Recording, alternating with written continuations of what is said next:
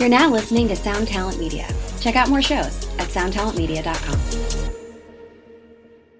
Hey, everybody. Welcome back to the show. I am glad that you're here. Let me tell you about the guest today and why I chose her. Her name's Winnie Lee, and she wrote a book called Dark Chapter. Now, this book is very interesting to me, and just the concept behind it and why to do it, along with a bunch of other things, made me want to see if I could talk with her and poke around in somebody's brain like this. But it was born out of a kind of a tragedy. Winnie was in, man, you're going to hear me in this episode. I stammer and stutter and say dumb questions because this whole episode, this whole book has to do with Winnie being violently raped in a park in Ireland or in the UK when she was there for working on a film, and then she wrote this book about it. So anyway, the topic makes me uncomfortable enough that I don't want to upset anybody or say the wrong thing, that I probably sound goofy in this intro and in the interview. But anyway, I'll get over it. You'll get over it. It's a fascinating conversation, but what she decided to do here was to tell her story, to embrace it fully, to turn it into a piece of art, and to actually tell the story from both the point of view of the person being attacked and violently raped and the rapist. And that is very fascinating. She has obviously a different way of looking at things and dealing with them head on. And I just, that I don't need to say that much more about it, but I wanted to go in there and just talk to her about the decisions she made. But I'm very heartened by people choosing to do things in a different way or a new way or an artistic way to try to convey some deeper meanings and get out of the kind of normal ruts about the way we think about this stuff. Sexual assault, sexuality, violence, all these things are changing pretty fast in the way that we view them. And so I'm very appreciative to people that explore them and look at them differently and try to, jog your brain. And I think she's done a good job of that and some of her work. So that's why I wanted to have this conversation. And I think you'll enjoy it very much too. She's got some fascinating things to say and points of view on it from her points of view. They're very valid, very interesting. This episode is brought to you, of course, by Rockabilia. How's that for a transition? Rockabilia is where you get your band merch, where you get your t-shirts, hoodies, posters, beanies, things like that. And, of course, if you use our promo code, Jabberjaw, PC Jabberjaw is the promo code, then you'll get 15% off anything that you get there. It's all officially licensed and good stuff. And then I'm going to tell you that we have Emory tour dates that you need to come out and see. And that's if you're in El Paso, Phoenix, San Diego, Southern Cal, Los Angeles, Orange County, Sacramento, Portland, Seattle. If you're in any of those cities from the first week of June, we're coming your way. We've got some really good stuff we're going to play. We're going to play some new songs we haven't played. We've got VIP thing where we'll play some acoustic songs, hang out, talk, questions, photos. That's always really, really fun and a big deal to us so we can meet the people that care the most. But again, those are Emory shows, and that is emerymusic.com. We'll be with the band 68, who is terrific. You'll love it. You don't want to miss these shows. Okay, let's get into the episode. Break it down, Dada. Break it down, oh, break it down. Break it down, oh, break it down. Break it down, oh, break it down. Break it down, oh, break it down. Let's make color. Yeah. All right, Winnie, thank you for joining me today. Yeah, thanks for having me on the podcast. Yeah, I'm real interested in your story and the stuff you do because let's see if I can explain what I think is compelling about it without giving it away. And I guess we need to, certainly I want to catch people up in the background to your book and all that stuff. But all right, let me see if I can talk comfortably here because I know we're going to talk about rape and serious things. And so I want to talk carefully about it, but I also want to be as relaxed as possible about it. Does that make sense? Yeah, no, that's cool. Yeah. Let me just start there. And people already know from the intro and description, some of this backstory here. So we don't necessarily have to go through it chronologically or anything like that. But let me just ask you as a personality and as a writer, producer, activist, as it says on your website, how did you find it having to deal, like for me, I'm like, okay, we talk about a pretty serious subject. I want to be careful. I want to be clean with my words. I want to be respectful. Is that, if this is your job and this is what you do all the time, is that mode is that the mode do you get sick of always having to be in that mode of caution and care and talking about these serious subjects? What a burden it feels like. I mean, yeah, I would say, yeah, there's a lot of, I mean, if I say burden or emotional labor, yeah, there's a lot of that because, you're talking to, most of the time I end up talking to other survivors and you have to be careful about the way you're saying things. But I suppose because I already am a survivor, I kind of instinctively know the way you should be talking about things or shouldn't be talking about things. And it's also kind of difficult to say that there's a should and a shouldn't, because again, that creates an attitude where people are scared about the way they say things, which is kind of the reason we're in the situation we're in now, because people just don't want to talk about things because they're scared of saying the wrong thing. That's true. So yeah, so I think for me, it's more about creating like an encouraging atmosphere and getting people to think, seriously about these issues, but also to realize that, we're all human and none of us, I mean, certainly not even the survivors ourselves, know what is the right way to do things, because there is no kind of set like clear set of rules on how do we talk about sexual assault and rape and consent and all these things. So I think it's more about creating like a sort of welcoming, encouraging atmosphere. But obviously it has to be a safe space when you're dealing with people who could be survivors themselves. Right. And there's a lot of emotional care that goes into it. But I think a lot of that starts with your own attitude. So, I guess I sort of decided, it kind of was like an organic process of deciding to focus on this issue, just because it's something that changed my life, and I realized so many people were affected by it. And sort of along the way, I kind of just realized that there's a lot of people that do want to talk about it. So it's not that so many people are scared of it. I mean, that is true, but it's also that some people just don't know how to talk about it. So just being that first person to kind of open the door helps, I suppose. Yeah. Yeah. So this is and just covers all kinds of territories that I find very, very fascinating.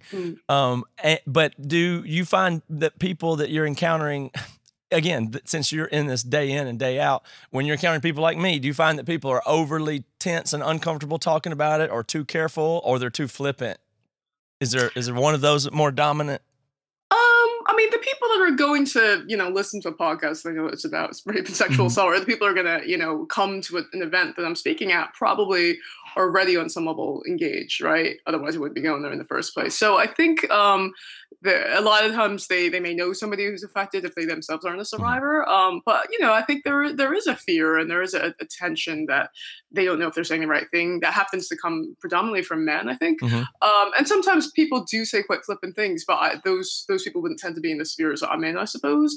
That's more like stuff you might see on Twitter, in the great Twitter sphere out there. But, people that have like the more flippant comments aren't kind of at the events that I'm going to be speaking at. But I mean, I also think it's important to speak to those people and just try to understand, like, okay, why do they think it's okay to make a flippant comment like that? Or, what is at the root of that kind of opinion that they have? Well, it's such an interesting time. It's such a dynamic issue, basically, because it's coming out of a thing where it's both a big problem and it's a taboo, and people's public opinion on so many things is shifting so rapidly, and this one is really tough. And what I like about what you do is you are dealing with an issue like this through, artistic and creative means, and I think that is so much better than the head-on, loud activism. It just sounds. I come out of like a conservative Christian kind of background, and I don't like preaching. I don't like being preached at, and there's so many issues, and there's a million issues. They're very important, and I don't want to be preached at. On any of them. I'm trying to represent what I think people feel like a little bit there. I don't really mind getting preached at here and there, but I do, and when somebody can tackle an issue and do something important and do it with integrity and do it as art, or even in fiction, and even the festival that you put together that has comedy at it somehow. Okay. So this is what is so compelling about me, is a heavy issue dealt with in a different way, or what I call a side door. I think the side door to everything is almost always better than the front door, especially when it comes to art and entertainment. You don't just, you got to do something here. So I want to talk about how you got to that, but let's spend. I also want to talk about the incident, your rape, and the book, and how you do it in that. We'll just jump in there. So Cool. Your book is called Dark Chapter. And I'll just let you give a quick synopsis of it, just so that I don't say it wrong. And then we'll talk about how you approach the book and what I think is interesting about it. Yeah, no, it's cool. I mean, if you would just Google the book, I mean, it Hmm. comes up and it looks like it's a crime novel, right? And in Hmm. some ways, it is. Like, I just got nominated for the Edgar Award, which is for crime writing, and it's so if I had to give like the elevator pitch, I'd say it's about a crime which you see equally from the point of view of the victim and the perpetrator. Hmm. But then, if I were to go a little bit deeper, I'd say, well, the crime is a rape. So Hmm. you see a rape from victim and perpetrator point of view, from their childhoods leading up to the incident and the whole aftermath, the whole legal process and the court case. And then, if I want to go a little bit deeper, I'll say, well, it's actually based on my own rape, which happened 10 years ago when I was walking through a park and I was followed and beaten and attacked and raped by a 15-year-old boy. So that kid, and I will use the word kid because he Hmm. was half my age, and it's kind of one of those things which you never think is going to have happen to you. I was just walking through a Certainly. park on a Saturday afternoon, and then this happened. So within the course of minutes, within the course of an afternoon, my whole life was changed. And it was only then I started to realize, how much sexual assault and rape does affect a person's life. And then I started to realize, in the aftermath, when I was talking to my friends, how many of us are affected by that, even Hmm. though, we don't really want to talk about it. So many of the women I knew then shared their story of the time when like they were raped, or their sister, or their cousin, or their mother, or someone they knew. And I just started realizing, yeah, it is really frequent. I mean, it's a very prevalent crime and we don't talk about it enough. And yet our lives are so affected by it. So I think that's kind of what led me to doing the work I Hmm. do.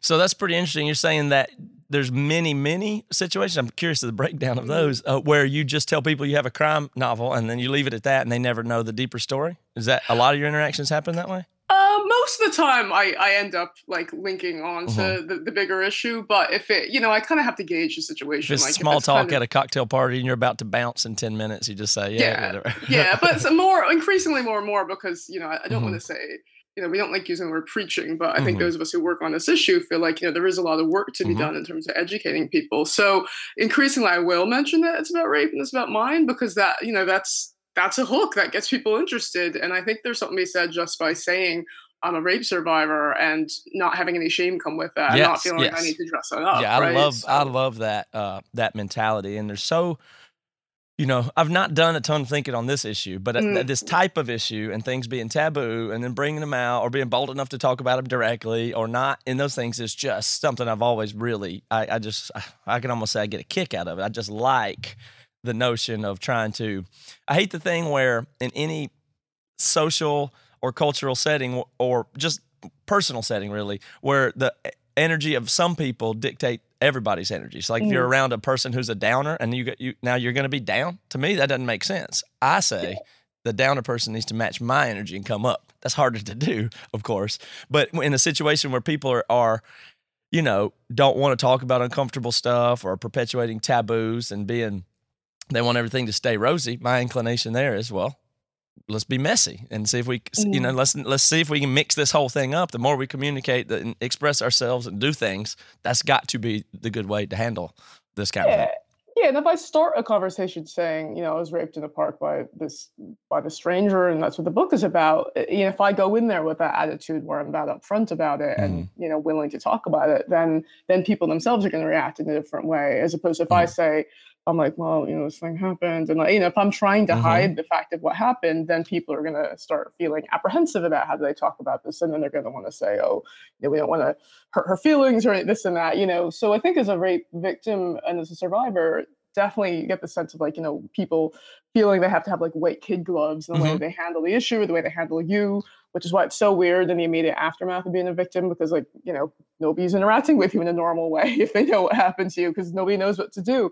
And so I just kind of want to sort of dismantle some of that fear and some of that apprehension and just start talking about the issue in an Yeah. honest way, I suppose. Yeah, and that's almost what I was getting in my first question as I was trying to get comfortable talking to somebody new about this issue. But is it that you feel like people have kid, like, are you sensing often, oh, great, this person's got kid gloves on around me? That's so annoying. That would be so annoying to me to feel like I was always being treated that way. Is that common? I should have asked it that way. I mean, not so much now. I mean, it's like 10 years after my Mm-hmm. assault, and like if anyone Googles me, they'll know that I'm pretty open about Mm-hmm. it. But I think certainly like right after the assault happened, I mean, it's just such a weird, surreal thing to have happen to you. Like my life was going like, in this direction. I was 29 years old. I was working as a film producer, and suddenly I'm assaulted and raped in a park. I decided to tell my friends because I just didn't really want to hide all that. Like, I didn't want to hide this huge fact that had just changed my whole life and kind of completely changed the way I felt about the world and, my ability to move through the world. So I decided to tell my friends, and people freaked out. I mean, and they didn't freak out in front of me, right? Because I think they would feel really self-conscious about that. But I could tell that nobody knew exactly what to do. And to be honest, at the time, if a friend had come to me and said I was raped in a park violently, I wouldn't have known what to do. I mean, I think most of us don't know what to do. So yeah, I was conscious of that whole white kid glove thing. And yet at the same time, I knew that came from because they cared about me, right? Mm-hmm. So it, made for an awkward situation, sure. But I was just so traumatized and in shock anyway for months that like I didn't know what was the best way to go about doing things. So yeah, but I just decided to be honest with my friends and tell them kind of straight up, and at least that I think in doing that, at least I was sort of taking the initiative, as opposed to trying to hide something which was just like too big a fact for me to try to hide, really.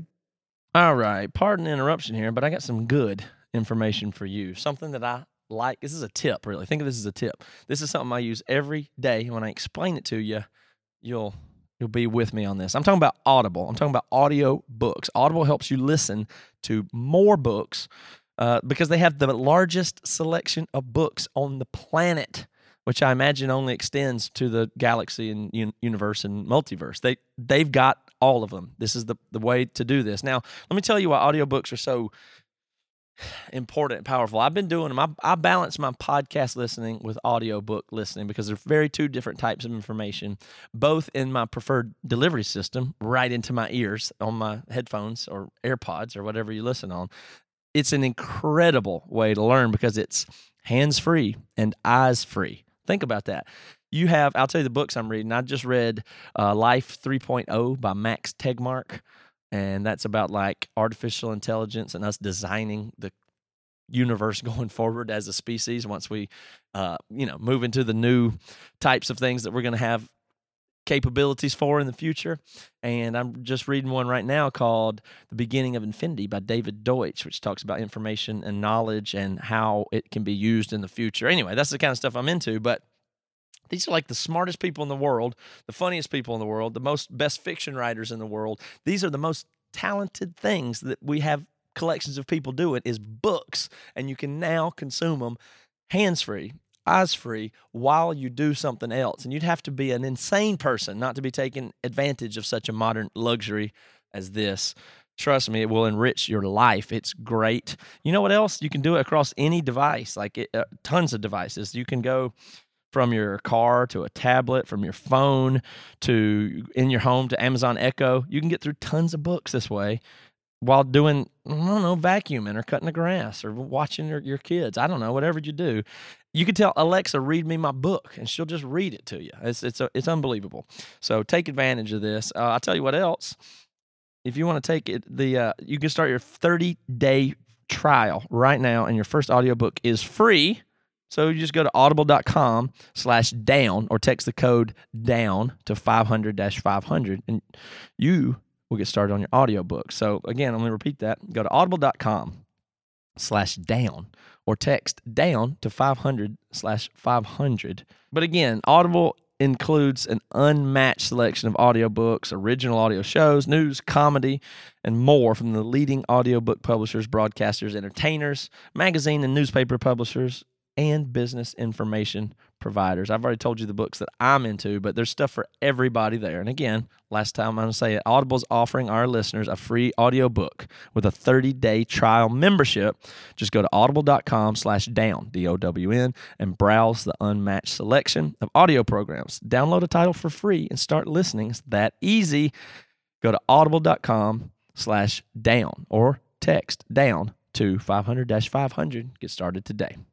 I heard you say in another interview that it was, or you were listening to a radio show because your story got a lot of coverage, it was on the news and everything else, and you heard other people calling the radio show talking about you and your story and having all this stuff. And I imagine Twitter's the same way and how surreal that must be. But you said this thing changed your life, and it obviously has changed your life entirely. It's changed your profession and everything because you were a film producer and film industry before, more so. I don't know if you still do some stuff in that, but changed your career course. But in your whole life, but somebody called in the radio station and said that it had ruined your life and that bothered you. Yeah, so one of the more surreal things about my rape, and of course the whole thing is surreal, but it was the fact that kind of just even a few hours after the assault happened, it was all over the news. So the thing to bear in mind is, I'm American, I'm Chinese American, and I was in Northern Ireland in Belfast. So kind of wherever I go, I'm going to stick out because I just look and sound differently from most people there. And then also, the rape was very violent and he was very young. And so that whole kind of combination of things made it like a big news story, right? So while there are all these headlines saying like, Chinese student, I wasn't even a student at the time, but it's fine. Chinese student brutally raped in the park by teenage boy, right? So it was all these sorts of kind of quite kind of sensationalist headlines. And so I wasn't aware of that for the first kind of like 36 hours after the assault because I was dealing with the police and I had to fly back to London, where I was living at the time, where I still live actually. And then 2 days later, I was Googling, I'm a curious person, right? So I Googled like rape West Belfast and I started seeing all these news headlines about my own rape just show up in the Google search. And it was really weird. And it was just really weird to see. Yeah, I was being described as like a Chinese tourist or what have you. They all didn't really mention I was American. So it was just bizarre. And then the more I started digging around, I found a radio podcast. So one of like it wasn't a podcast at the time, but kind of a radio show. And so the biggest radio chat show in Northern Ireland hosted by this guy named Stephen Nolan. And there was like a half-hour conversation about my rape. And it was complete strangers, people calling in and saying, this has happened. This like Chinese tourist has been raped in a park by a boy. Do we think Belfast is still a safe city? Mm-hmm. So there was all this kind of people calling in, making their comments. Like the Lord Mayor of Belfast called in and commented on my rape. And it was really weird because obviously none of them knew me. And so I was just this cipher, just this like image in their heads of a Chinese tourist had been raped. And they didn't really know anything about kind of the real me and the life I'd had before. And I think that's a big problem in the way that we report on news. We report on rape in news stories because oftentimes like the victim only exists for the violence, for the act itself, and you have no sense of her life before or her life after. So she's almost not really that human. So there's just this kind of like, it's like the least significant part of the story is the victim, right? Yeah, exactly. Even though she's the one whose life is going to be most affected. So there's just a sense of her as just not, you can't get a sense of her as a real human being, right? Just as this awful like victim, right? Who's received this horrible, treatment. Anyway, so this woman called up and she said, well, my heart goes out to that wee Chinese girl because her life is now ruined. Mm-hmm. And I know she was coming from a place of sympathy because, obviously she was feeling bad that this thing had happened to me. But I also remember feeling like distinctly insulted because I was like, oh, well, I mean, this woman doesn't even know me. So she probably has a very different image in her mind of like what the person I was before. And who is she to pronounce that my life is now ruined just because of this one thing that's happened to me that another person did to me. And I thought it was a very damaging message, even though, again, she was trying to be nice, but it's a damaging message to say that, basically say that once you've been raped, your life is ruined. Because, I mean, who knows, quite likely there were other women listening who had been victims and again, they're getting this message, your life is ruined. There could be somebody listening who in the future would be raped and would think, oh, yeah, okay, my life is now ruined. And it's, it comes from a sort of, worldview, which almost isn't willing to assign victims a sense of like a humanity and agency and the ability to recover. It's more like once that happens, that's it. Like your life's going to be miserable from then on. And that's a pretty damaging message. And that's something I've been working, pretty much since then to try to change that kind of message that we hear so often. And you can say that your life isn't ruined and is not miserable for the record. No, it's not ruined. I mean, it certainly was ruined and miserable for a few years. And so it's important to emphasize, it's important for people to realize how much it does damage and impact your life. Your sense of self-worth is totally destroyed.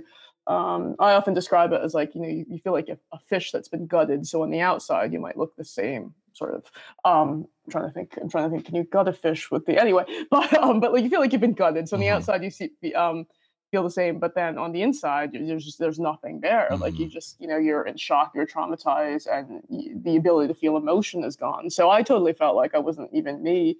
And the big fear was if I was ever going to return to being the previous me that existed that morning of the attack. And so then when you get into writing the book, and you could tell us I'm curious how you arrived at the idea to do it fiction, first of all, instead of straight ahead, and then specifically the idea to tell it from the point of view of the rapist, who is, a very interesting figure, being a 15-year-old boy. That part, actually, in this case, certainly is fascinating. Just, I don't know if it's an outlier. I'm not that up on the statistics of violent rape or random rape in parks in a middle of the day. It's almost the kind of thing that you thought that's all we used to think rape was, or I don't know, rape like that. And then now it's like, does that still happen? And, and so what that part of the story is really interesting. And then your decision to actually portray and try to get from his point of view, telling me about that, I just think it's so fascinating. Yeah, I mean, so I've always been a writer, right? Mm-hmm. So like even, from the age of 6, if somebody asked me what I wanted to do, I'd say like, I want to write a book. I mean, I loved writing stories when I was a kid, and so I wanted to write a book. So I just never obviously thought that my first book would be inspired by my rape, because that's not something you ever think about is going to happen to you when you're a kid.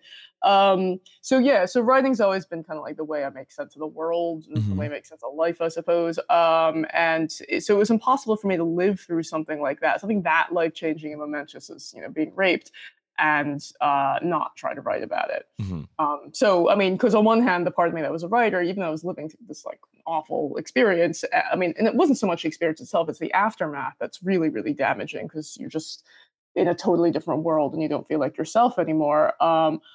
That's what's really damaging. I just remember thinking, okay, like this is like, in some ways, this is nuts that I'm living this. And at the same time, the more I learned about him, the more I found out that he was so young. He was 15 years old. He came from this kind of very different world from what I'd grown up in. He was illiterate. His parents, he was from a broken home. He was from this community called the Irish Traveller community, which gets there's a lot of prejudice against them. They're often seen as being kind of associated with crime. It's a certain nomadic community that lives in Ireland and in the UK.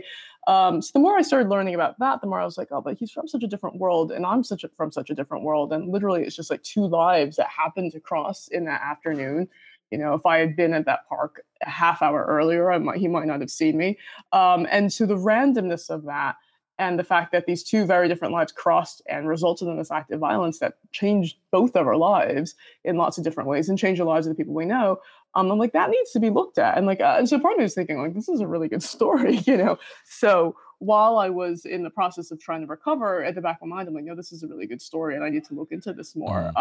So I, the first few paragraphs of the book, actually, I mean, the prologue I wrote just a few weeks after my assaults. So it's kind of weird. I was just moving around in this post-traumatic haze. I had agoraphobia, so I couldn't leave my apartment. And I sat down and I just started writing. And these paragraphs came out, and they were really good. And I just started thinking, like, oh, all right, like, that's not bad. And I realized that, it was kind of reassuring, because there was something about still being able to write despite everything that happened to me that made me think, oh, yeah, okay, if I can still write, then somewhere deep down there, I'm still me. So anyway, I wrote those paragraphs, and I remember thinking, okay, I'm going to file this like that, put it to the back of my head, and I saved it on my computer. And I said, okay, I'm going to turn this into a book somewhere down the line. But the book is going to look at those two very different lives of the victim and the perpetrator, and how they intertwine, and how their lives were affected ever afterwards by the act of violence. So fiction being the second part of my question, but the first part is, it's so interesting to me that you decided to, I feel like it's against what people would naturally want to do, to try to give any amount of empathy or anything to the perpetrator here, or make much of him, or try to make it understandable what he did. That's just a feels like a counterintuitive impulse. And I really like it. So tell me how it's impressive that you could even do that in a way, to me. Yeah, I mean, it was certainly not anything I could have done immediately after the assault. Mm-hmm. So, I mean, the impact of that kind of trauma is just, it lasts for years, and I was in shock for a really, really long time. And, especially for victims of rape, the last thing you want to think about is your perpetrator, right? Because it just, there's all this. Fuck him forever and never talk about him or something. Try to, that would be what I would think people would do. Yeah, exactly. So even the thought of your perpetrator, even somebody that looks like him, if you pass someone on the street that looks like him, that creates a sense of nausea and panic. And, so that's something you actually want to avoid. So, I had to go through this very long process of recovery. I had post-traumatic stress disorder. I eventually had this thing called cognitive behavior therapy, which helped a lot. it helped that I was able to get a conviction, or the state was able to get a conviction against him. So he was sentenced in the end to 8 years. I mean, sort of 4 years, but anyway, we can get Goodness into that later. gracious. Well, let's just stay on some of this a little bit. This perpetrator is very interesting to me, and that let's just talk about that. How do you feel about that? The 8 years and the 4 years. Oh, well, that is, and I do want to get back to, looking at Johnny, the perpetrator, a bit closely. But, and Johnny being his, I guess that's a fictional name. Yeah, it's a fictional name. I mean, and the thing is, I know very little about him. I mean, in real life, I only knew about like 5 facts about him. And when I started to do research, and I asked the police for some information, they were like, well, he's got a right to privacy, so, we can't tell you anything. And I was like, okay, I'm running fiction in the end, so I suppose it doesn't matter. So I found out like 5 facts about him. So one was that he was 15. The other one, he was a member of the Irish traveler community. So he was nomadic. He was moving around a lot. His parents were not, he was from a broken home. So his parents weren't living in the same place. He was moving back and forth between his mom and his dad. And he was illiterate. So he hadn't gone to any kind of formal education, or he hadn't had much. And for me as a writer to think, okay, writing is what I do. Words are really important for me. So to even think about being illiterate and not knowing how to express yourself through writing, I'm like, wow, what is that like, right? And then also, there was a partial DNA match. So the evidence I got off of my body in the forensic exam, there's a partial DNA match between that and somebody in his family, which, somebody in his family had a criminal record. So already kind of just from those 5 facts, you're sort of getting an outline of a person, right? So I decided I want to take those 5 facts and just kind of fill in that outline and make him a human being, right? And because he is a human being, right? I mean, it's not like he was a robot or an alien that did that. But monster is the category most people would have him in, not human being. They move him directly from this event out of the category of human being. I think that's kind of the tendency.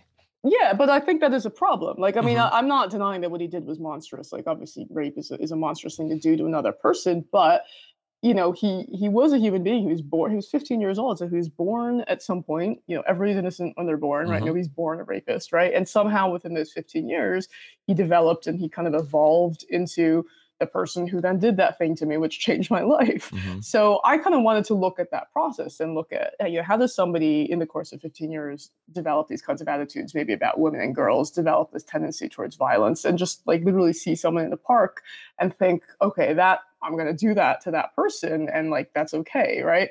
Or even if they maybe instinctively know it's not okay, but just still feel like that they're going to do it, right?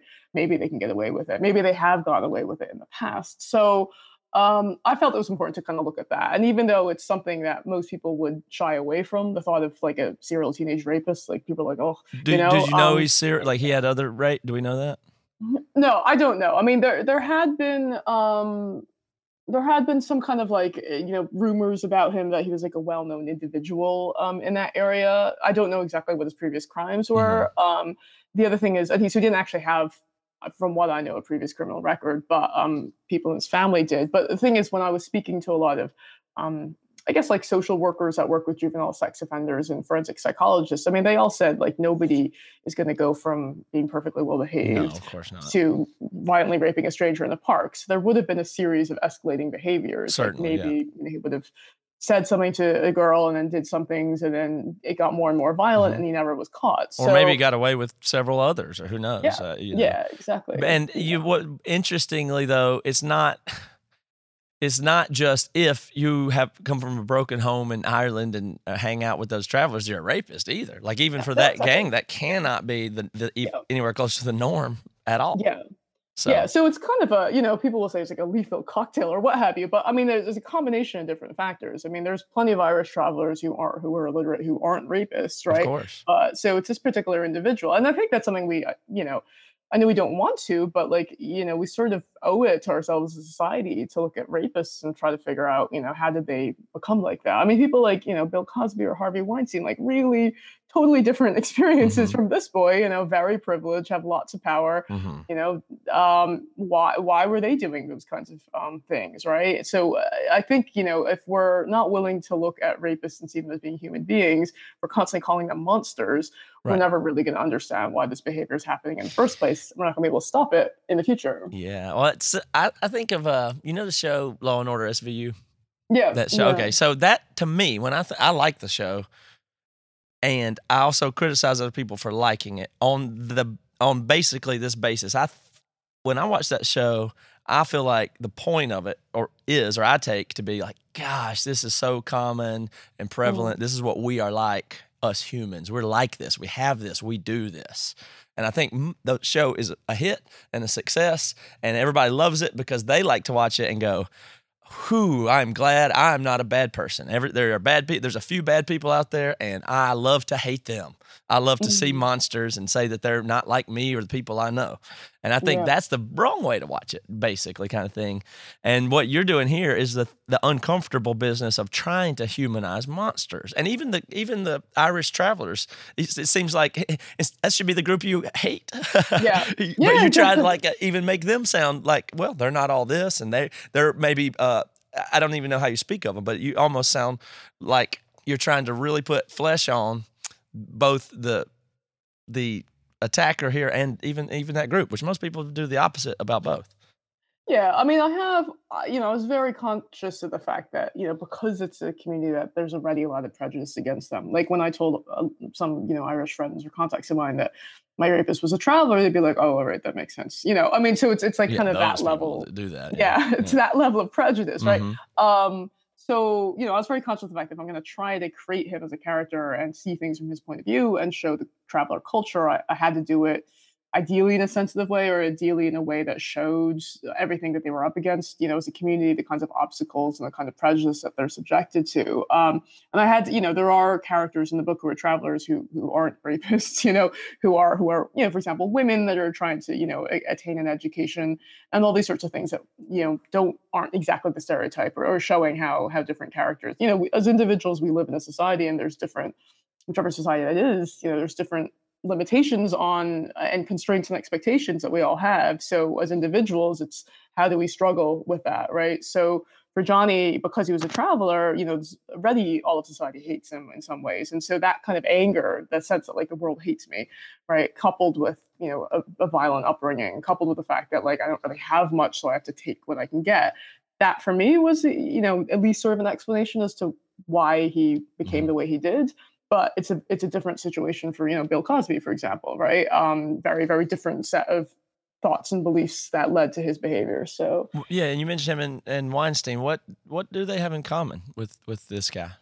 Like you said, they're completely different backgrounds. It's the acquaintance, people versus strangers. Violent. I mean, I don't know, but what do they have in common? I mean, so I think it's just this desire for power, even if it's power for like one moment or an afternoon or, but it's this, and again, I'm not a forensic psychologist myself, but I mean, most people I speak to that work in this field will say that, rape isn't really about sex or lust or sexual desire. It's about power, and it's about wanting to exert power over another human being, even if it's just for a short period of time. So for Cosby, if he was drugging most of these women and maybe he got sort of a thrill out of drugging these women, people, tricking them into thinking, they were safe and then doing what he wanted with them when they were incapacitated. And then, Weinstein different because he didn't necessarily use drugs, but I mean, Weinstein himself, he thrived on power. He was the most powerful man in Hollywood for a long time. So for Johnny, like really different because here's a boy that has pretty much no power in a sense, because, he's not educated. Nobody cares about him. He's neglected by his family. So violence is the way, at least in the way I was trying to write him, violence was the way that he was at least able to feel like he could be powerful for a moment or two, and maybe count in some ways. So yeah, that makes a little bit of sense. I was trying to find the through line there, and I know you people say, it's pretty common to the notion that rape is about power. I'm curious if you think it can be about other things and sex and stuff like that too.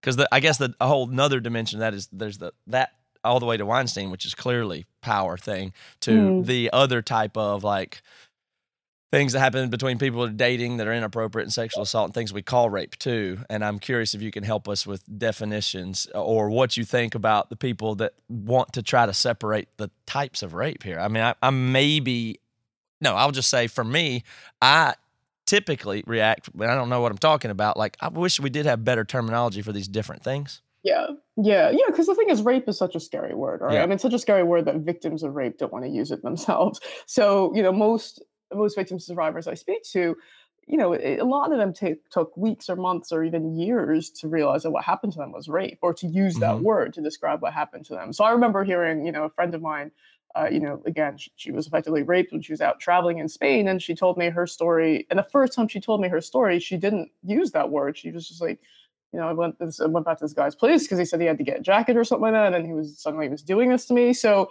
it was kind of like, and then later on, she's like, that actually was rape. I'm like, really? I mean, this is like years before my own assault, and I was like, oh no, yeah, I guess so. But it's just, it's such a word that is so scary that we don't want to use it. Similarly, I think there've been a lot of kind of studies of college age or university, college kind of people in college students, what the hell was it? Sorry, college students. College age people that go to classes. People, whatever that is. College students, in America, who, and they would ask college boys, would you, if a woman was passed out drunk, and, you were horny or what have you, and you knew that you could have sex with her and get away with it, would you do that? And I think it was like 25% of them said yes, right? So it's not phrased in a way where it's like, would you rape her? But it was, effectively it is rape if a woman's passed out drunk. Oh, yeah. She's not consenting. So, I mean, I think, so there's a strange thing where the actual lived experience of rape or sexual assault is more prevalent than the times that we use the word or want to use the word. So, but what you're talking about there in terms of like a lack of understanding about consent, or it's not even just a lack of understanding consent, maybe it's just a lack of caring about consent. Like that is something that we need to talk about. And that is something which is more frequent than the Bill Cosbys or the stranger rapes that happen at Park. So that, yeah, it's a fascinating topic. It's an important one. It's something that comes up. It's been coming up a lot more in the past few months because of Me Too. But I think it takes a lot of just having really serious, honest conversations, I think, with boys and men, from very young ages in terms of like what is their definition of consent? How would they approach a girl if they were in this particular situation and it kind of seemed like she was interested, but they weren't totally sure.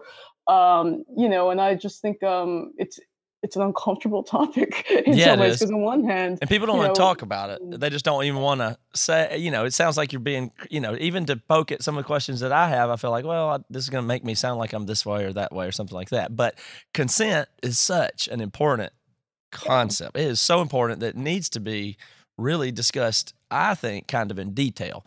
And I'm curious for somebody that has been, I don't have better terminology for this thing, so I'm going to walk into it, but I think that's what I want. That's okay with me if it's okay with other people, but you've been violently raped, like the real bad kind. And that sounds terrible to say that. And then the other kind isn't not bad, but is there other things that you say, yeah, but are there frustrations you have with the labeling of rape for other things? For instance, is every violation of consent a rape?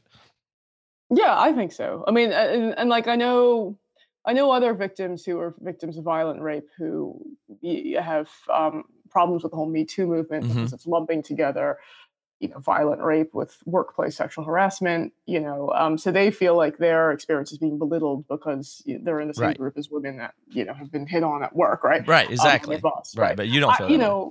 Yeah, I don't feel that way, because I think it's important just to have a conversation in the first place. It's also important to realize that, we're on a continuum of behavior. So that person at work who is maybe a little bit sleazy, who's always coming on to you, has a certain misogynistic set of attitudes, and that set of attitudes could later on down the line, or maybe already has, could grow into the capacity to assault somebody sexually, right? So it's kind of on both sides that there's a continuum. So like a perpetrator, like I said before, when I was trying to write Johnny, probably, had done other things, had assaulted women in different ways, maybe smaller ways, before it led up to the violent rape. And in the same way, so if you don't stop that, then, that's going to grow into maybe something more serious and more violent. So you think by using the term rape at level just right, as it's just weird because you have to say it somehow, as liberally as it can be applied, I suppose, that is helpful in stopping the worst forms? I mean, yeah, you have to call it for what it is, right? So rape is, sex with somebody without their consent. Right. So that, it happened to me when I was beaten in the park by a boy, but it also happens to women when they're out on a date with a guy and that they aren't consenting to something and that guy is still doing that to them, right? So that's not a time when people like to use the word rape, but that is rape, right? And I think it needs to be called for what it is.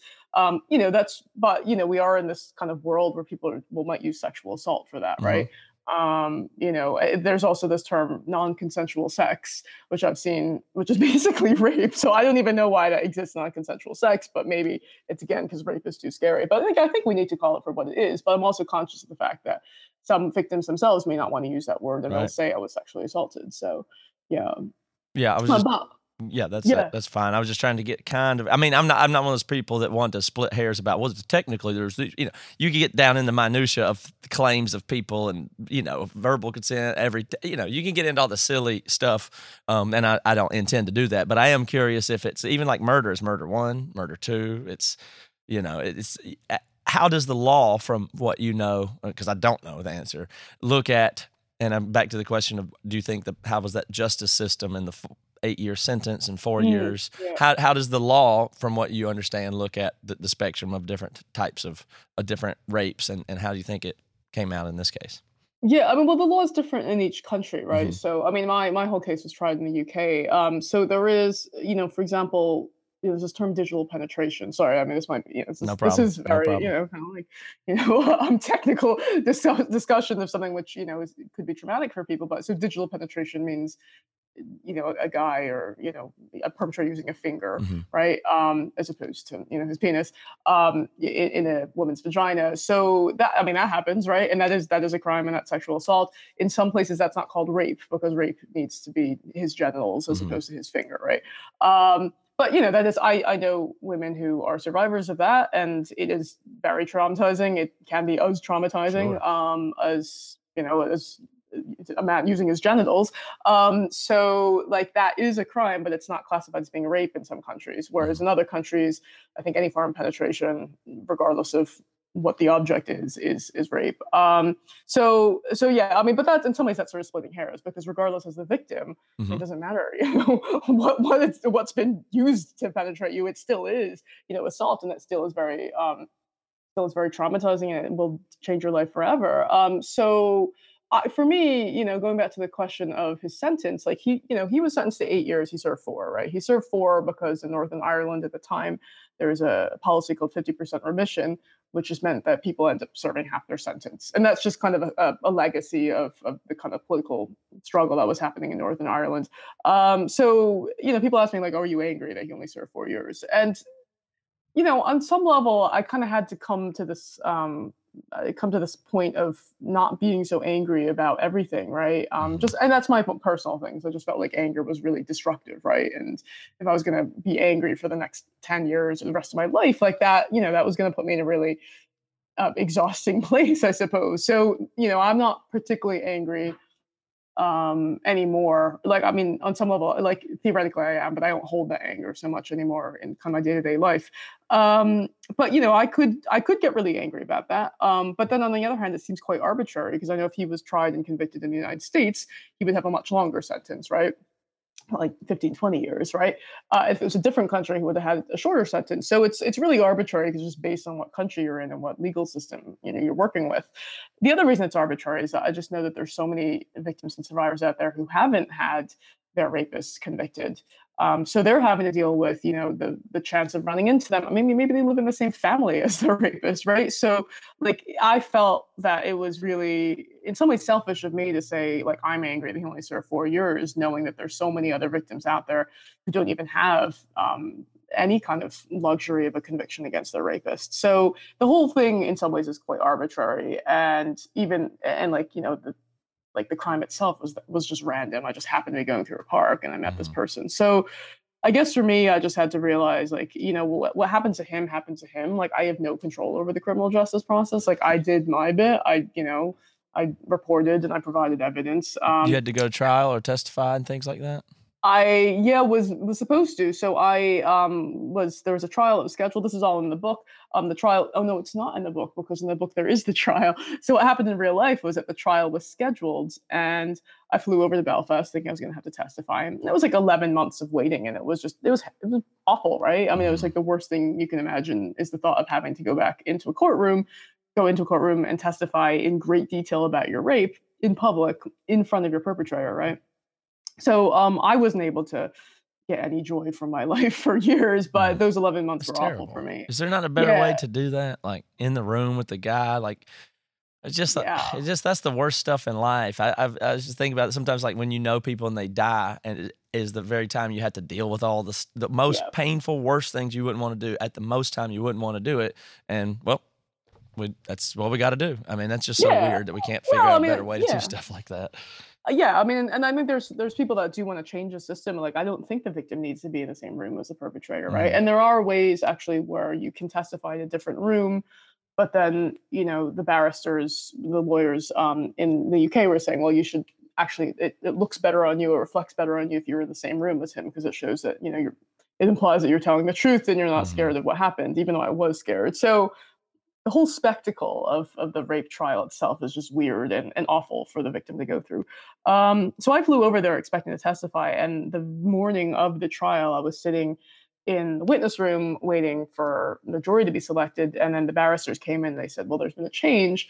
And he has agreed, if you're willing to reduce the counts that he's charged with, he's agreed to plead guilty. And I'm like, what does that mean? Because it's like so legal, right? And I was like, wait, so does that mean I don't have to testify because there won't be a trial? And they're like, yeah, if he agreed this, there won't be a trial and he'll just plead guilty. And I was like, yeah, of course, right? So I was on one hand really relieved that I wasn't going to have to testify. On the other hand, I was just, I kind of felt a little bit robbed of the opportunity to tell my story, even though I now know that, a court case is not the best opportunity, for the victim to tell her story. So for me, I was lucky, because I did manage to get the conviction without having to go through the whole trial. But I just know so many other people that have been through that, who've gone through the trial, and they weren't able to get a conviction for their perpetrator. And I just can't imagine how damaging that would be. Because you've already gone through this whole process, and at the end, you don't get justice. I mean, I don't know if there's a statistic on this or a great way to measure it, but the amount of convictions that occur for the crime of rape must just be unbelievably low, because most of them are not even reported, right? I mean, I don't know anything about statistics, but I would imagine most things that are non-consensual sex qualifying as rape are but the vast majority of them are just never spoken of even to anybody, I would imagine. Yeah, I mean, so I think in the UK, for example, it's less than 6% of reported rapes result in a conviction, right? But of reported rapes, though. I think most of them aren't most rapes aren't reported, right? Yeah, so like only 1 in 10 rapes are ever reported. So we're talking about like, if you imagine like 1 in 10 rapes, and then of that 6% of that one, So less than 1%. If you do that, I believe, if you do that math, you'll be in the sub 1% category of rape convictions. That's which is shocking, unbelievable. And then I think in the US, I've seen a statistic where it's out of every 1,000 rapes that occur, 6 of those rapists will serve time. So like 994 won't. And will probably go on to do the same thing to other women because they haven't been held accounted for. They haven't been held accountable. That's another thing that sucks so bad about being the victim, is it's on you to help people. And man, I suppose you could really. This is hard to think about, but as a victim that stays quiet, do you now have responsibility for who else got, victimized that you didn't help? And, you can understand that on a lot of sides. And I think there's some of that in the Hollywood, and me too. I hear people criticize. I wonder if you have a thought on that, but it's like the women and all the people that are supporting the Me Too and calling out Harvey Weinstein, but never did before, or no details on it. Do you, as somebody who's been in Hollywood and movie producer, do you make sense out of that? Yeah, I mean, so there's kind of two things we're talking about here. One is okay, what is the responsibility of the victim, right? And it is really tough because we live in a society where victims aren't believed half the time, most of the time, right? A lot of victims and survivors I know, a lot of them feel, the ones that didn't report feel really guilty for not having reported, and they feel guilty because they're like, that person, that guy's probably going to go out there and do that to other women, and I know what it's like now to be a victim. So they feel guilty for it. And it's awful that victims have to feel an additional guilt for not reporting it. But that's because, there's very good reasons why women don't report, because the criminal justice process is like, it's so damaging, and it completely dominates your life. And because, in other scenarios, for example, if it happens at work and it's your boss, like, you're going to lose your job, for example. There's a chance of that, right? And there's all the shame that comes with it that unfortunately still exists in our society for a crime which wasn't your fault to begin with. So, I mean, there's a lot of reasons why victims won't report, because you just don't want that label of being a rape victim. You don't want to have to confront kind of the truth of what happens. And I think it's believable and understandable from my perspective why somebody wouldn't want to report. But then you have to deal with that guilt, unfortunately, of not reporting. And I think, for victims, like, and this is the case for me as well, like, your one responsibility is to yourself, right? It's to yourself to recover from this awful trauma that's happened to you, right? So I was lucky. I didn't have kids that wasn't in a relationship when it happened, so I actually wasn't able to continue working. So I just really focused on recovering myself. And I know that's a luxury, because if I had kids, it would have been different. And I think a lot of victims oftentimes will put that off, and not really address what happened to them. And then until you really address it, I don't think you can really recover. So I don't think we can say it's their responsibility to report. The responsibility is to themselves to recover. And then if a lot of times, if they know that the criminal justice process is going to be damaging to their recovery, then, that's understandable why they wouldn't do that. So what we really need to do is create a system where victims are believed and where, the criminal justice process actually works, right? With Weinstein and with people like, with him, yeah, I mean, people kind of pretty much knew that he had this behavior with women. I don't know if they knew how violent it was, but that's, I suppose in that case, we're talking about somebody who's so powerful, who lives in a system, who's working in a system where, people just don't want to confront that. They don't want to confront the fact that their boss, for example, is a rapist, right? Or, treats women horribly. And that's about power structures, right? So I think and that's the dangerous thing about power and rape, because a lot of times men that are rapists are powerful, so they'll already be in powerful positions, like Harvey Weinstein, and then it's even more difficult to try to get them held accountable for their actions. So again, that's where we need to take a long, hard look at the way we deal with this and the way systems are set up. I mean, in his case, he was president of a company, so like nobody in his company could really kind of go up against him anyway. So how do you report that? That's where you're supposed to rely on the police. But then if the police aren't willing to move forward with something, then there isn't really any chance of getting justice until years later. So yeah, how do you think about who knows how many Hollywood actresses participated with Harvey Weinstein in a way that was consensual? I have a hard time making sense out of, you know what I mean? Like I can't, and I'm only asking you this, I don't even know. I'm just, you have good insight. I think you're super sharp at all this stuff. So if you don't mind me poking around, how do you think about that? Yeah, I mean, and I suppose, there's that other question of like, what constitutes consent? I mean, and a lot of that's, if you're looking at Hollywood, it's a system where you have a lot of young, beautiful women who want to become actresses. You have very powerful men who can make or break a woman's career. Right. So if a woman who's much younger, who's kind of seduced by him, or who's in a scenario where he kind of asks them for a sexual favor, decides to do that, is that because she's actually consenting because she finds him an attractive person and wants to enter in a relationship with them? Or is that more sort of business, like this is a smart thing for my career move, right? Can we call that consent? I mean, I'm not sure. That's kind of what I'm asking. Yeah. And it's not because I have a strong point of view and ain't no trap here or nothing. These are complicated things and I'm curious about them. And I hear other people's different opinions about them, but you're doing a great job. So keep on. You're helping me really, this is good.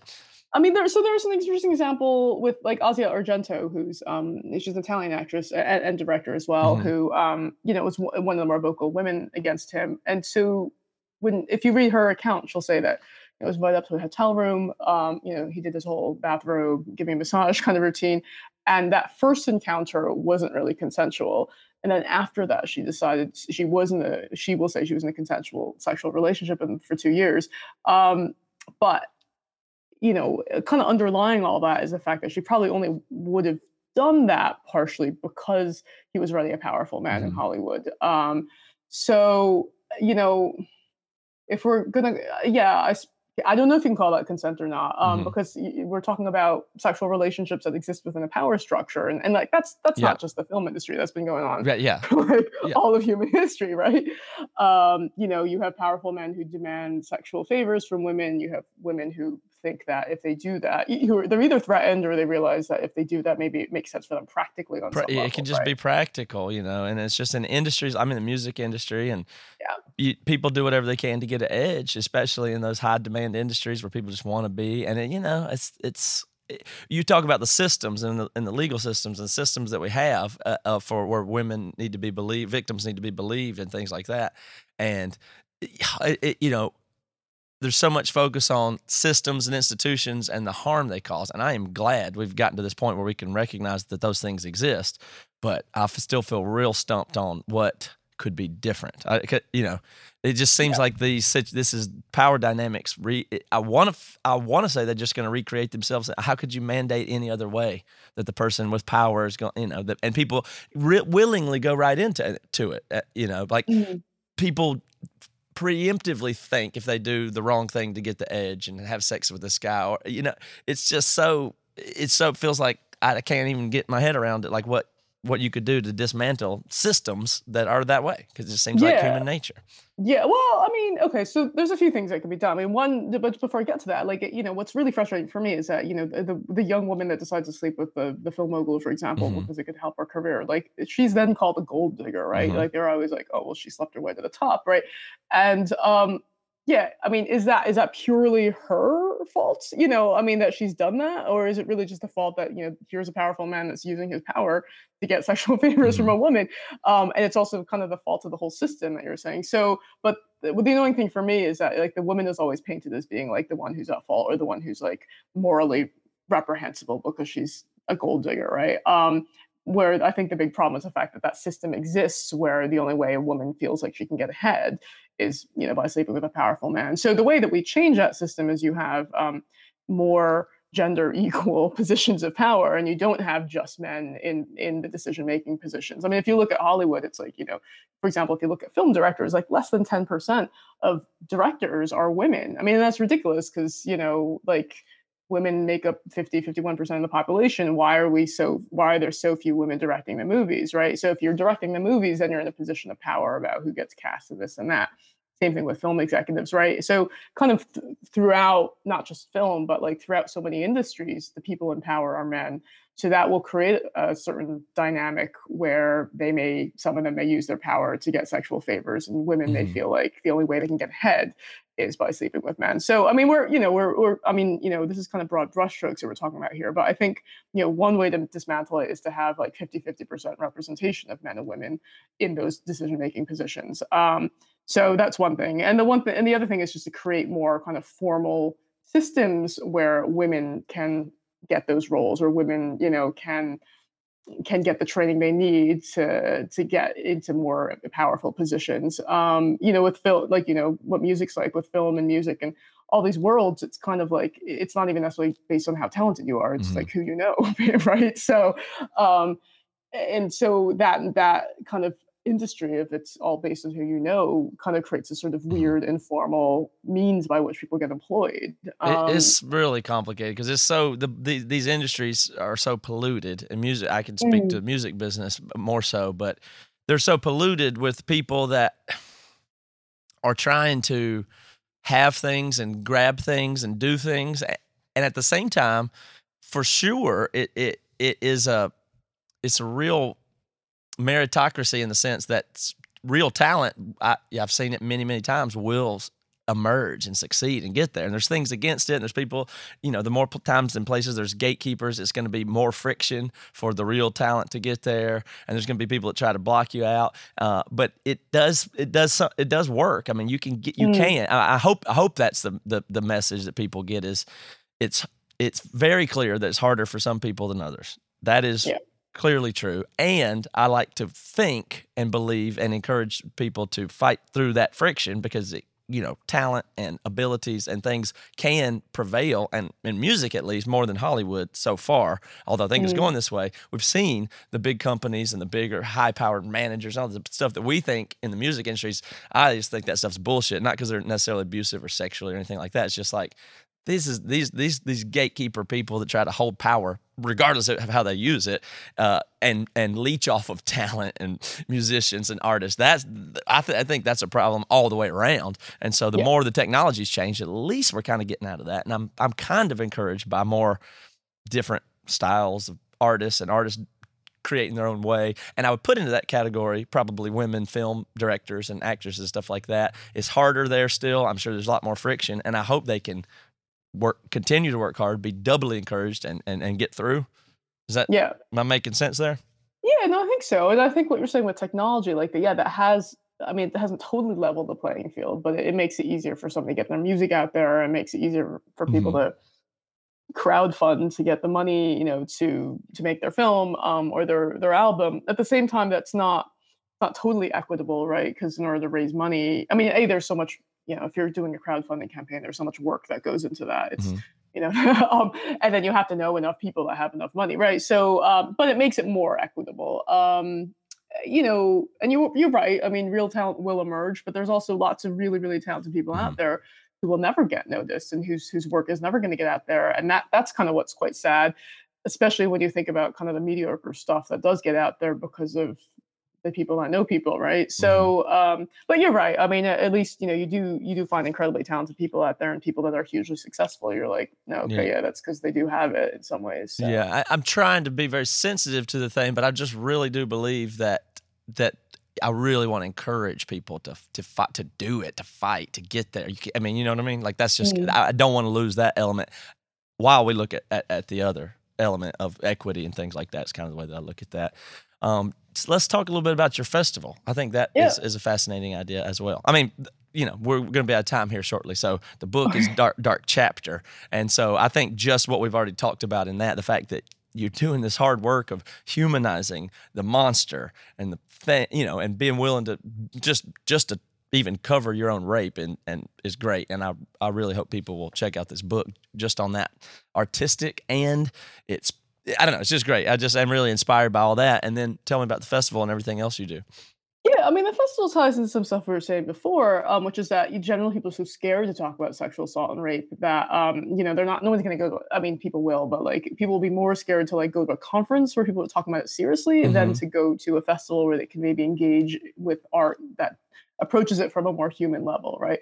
So I started realizing there was like, okay, there's so many people out there who are affected by this issue, and there's actually quite a lot of artists who are creating art about it, whether that's songwriting and music performance or stand-up comedy, or lots of really good theater being written about this issue, literature on my end because I'm a writer, and there's many other writers, comic book writers, visual artists that are engaging with this issue, and obviously documentary films as well, and other fiction films.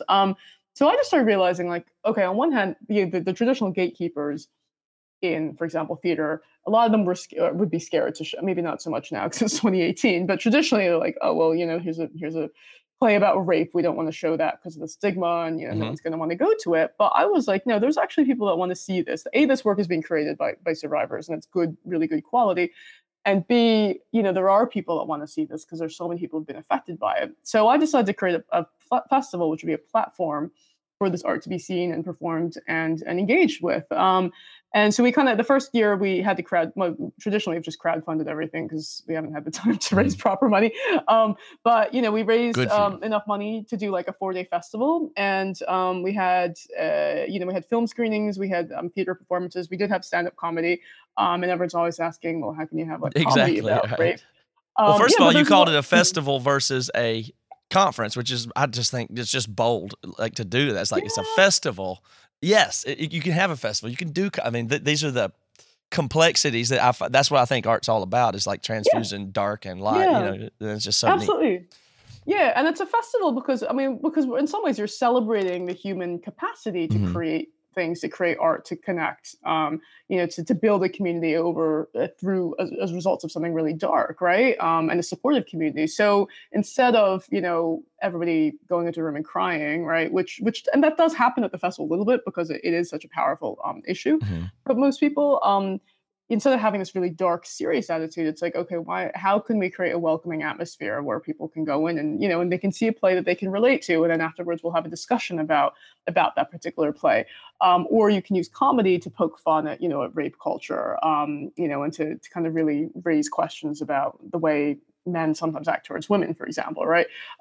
So I suppose we wanted to, replace the shame and the silence that you often have around this issue around rape and sexual assault with, insight, understanding, and community, and just to have people feel a little bit less alone in terms of what they're going through. So, it was great. And then we had a second festival at the end of last year, and we're in talks with people to bring it to America as well. So, so I think in maybe Philadelphia or New York that might be happening, and also potentially on the West Coast as well. But I'm all in favor if people want to do a Clear Lines Festival in other parts of the U.S. It doesn't have to be a 4-day one. It could just be an afternoon. But it's more about the opportunity to showcase art that looks at these issues and to create kind of atmosphere where people feel comfortable talking about it. That is very cool, very exciting that the communities can do that and that you could crowdfund this. So I would give people the opportunity. I don't know if you'll crowdfund in the future for a book or a festival or whatever, but your website is I'm sorry, I'm not good at reading. Winnie. I'm trying to say it clearly here, but it's you say it. Winnie M. Lee. So Winnie like Winnie the Pooh. Yeah, WINNIEMLI. And the book is called Dark Chapter. And the festival is called Clear Lines. So if you go for that, if you Google that, it's clearlines.org.uk, and eventually we'll be having a US site as well. Yeah. Excellent. Well, thank you for indulging me on some of these questions and things today. I am inspired by your use of art, creativity, and the topic, and undoing taboos and getting people talking. Love it. Great. So thank you for being on the show very much. Yeah, thanks for having me on. Appreciate it. Thanks. Hey there, I am Johnny Christ from Avenged Sevenfold, and I've got a podcast called Drinks with Johnny you're going to want to check out. I sit down with a bunch of different people from all different walks of life, from professional wrestlers to actors, comedians, fighters, musicians, everything in between. I'm just looking to make some friends and have a good time doing it. So if that sounds like something you're into, go check out Drinks with Johnny, streaming everywhere now.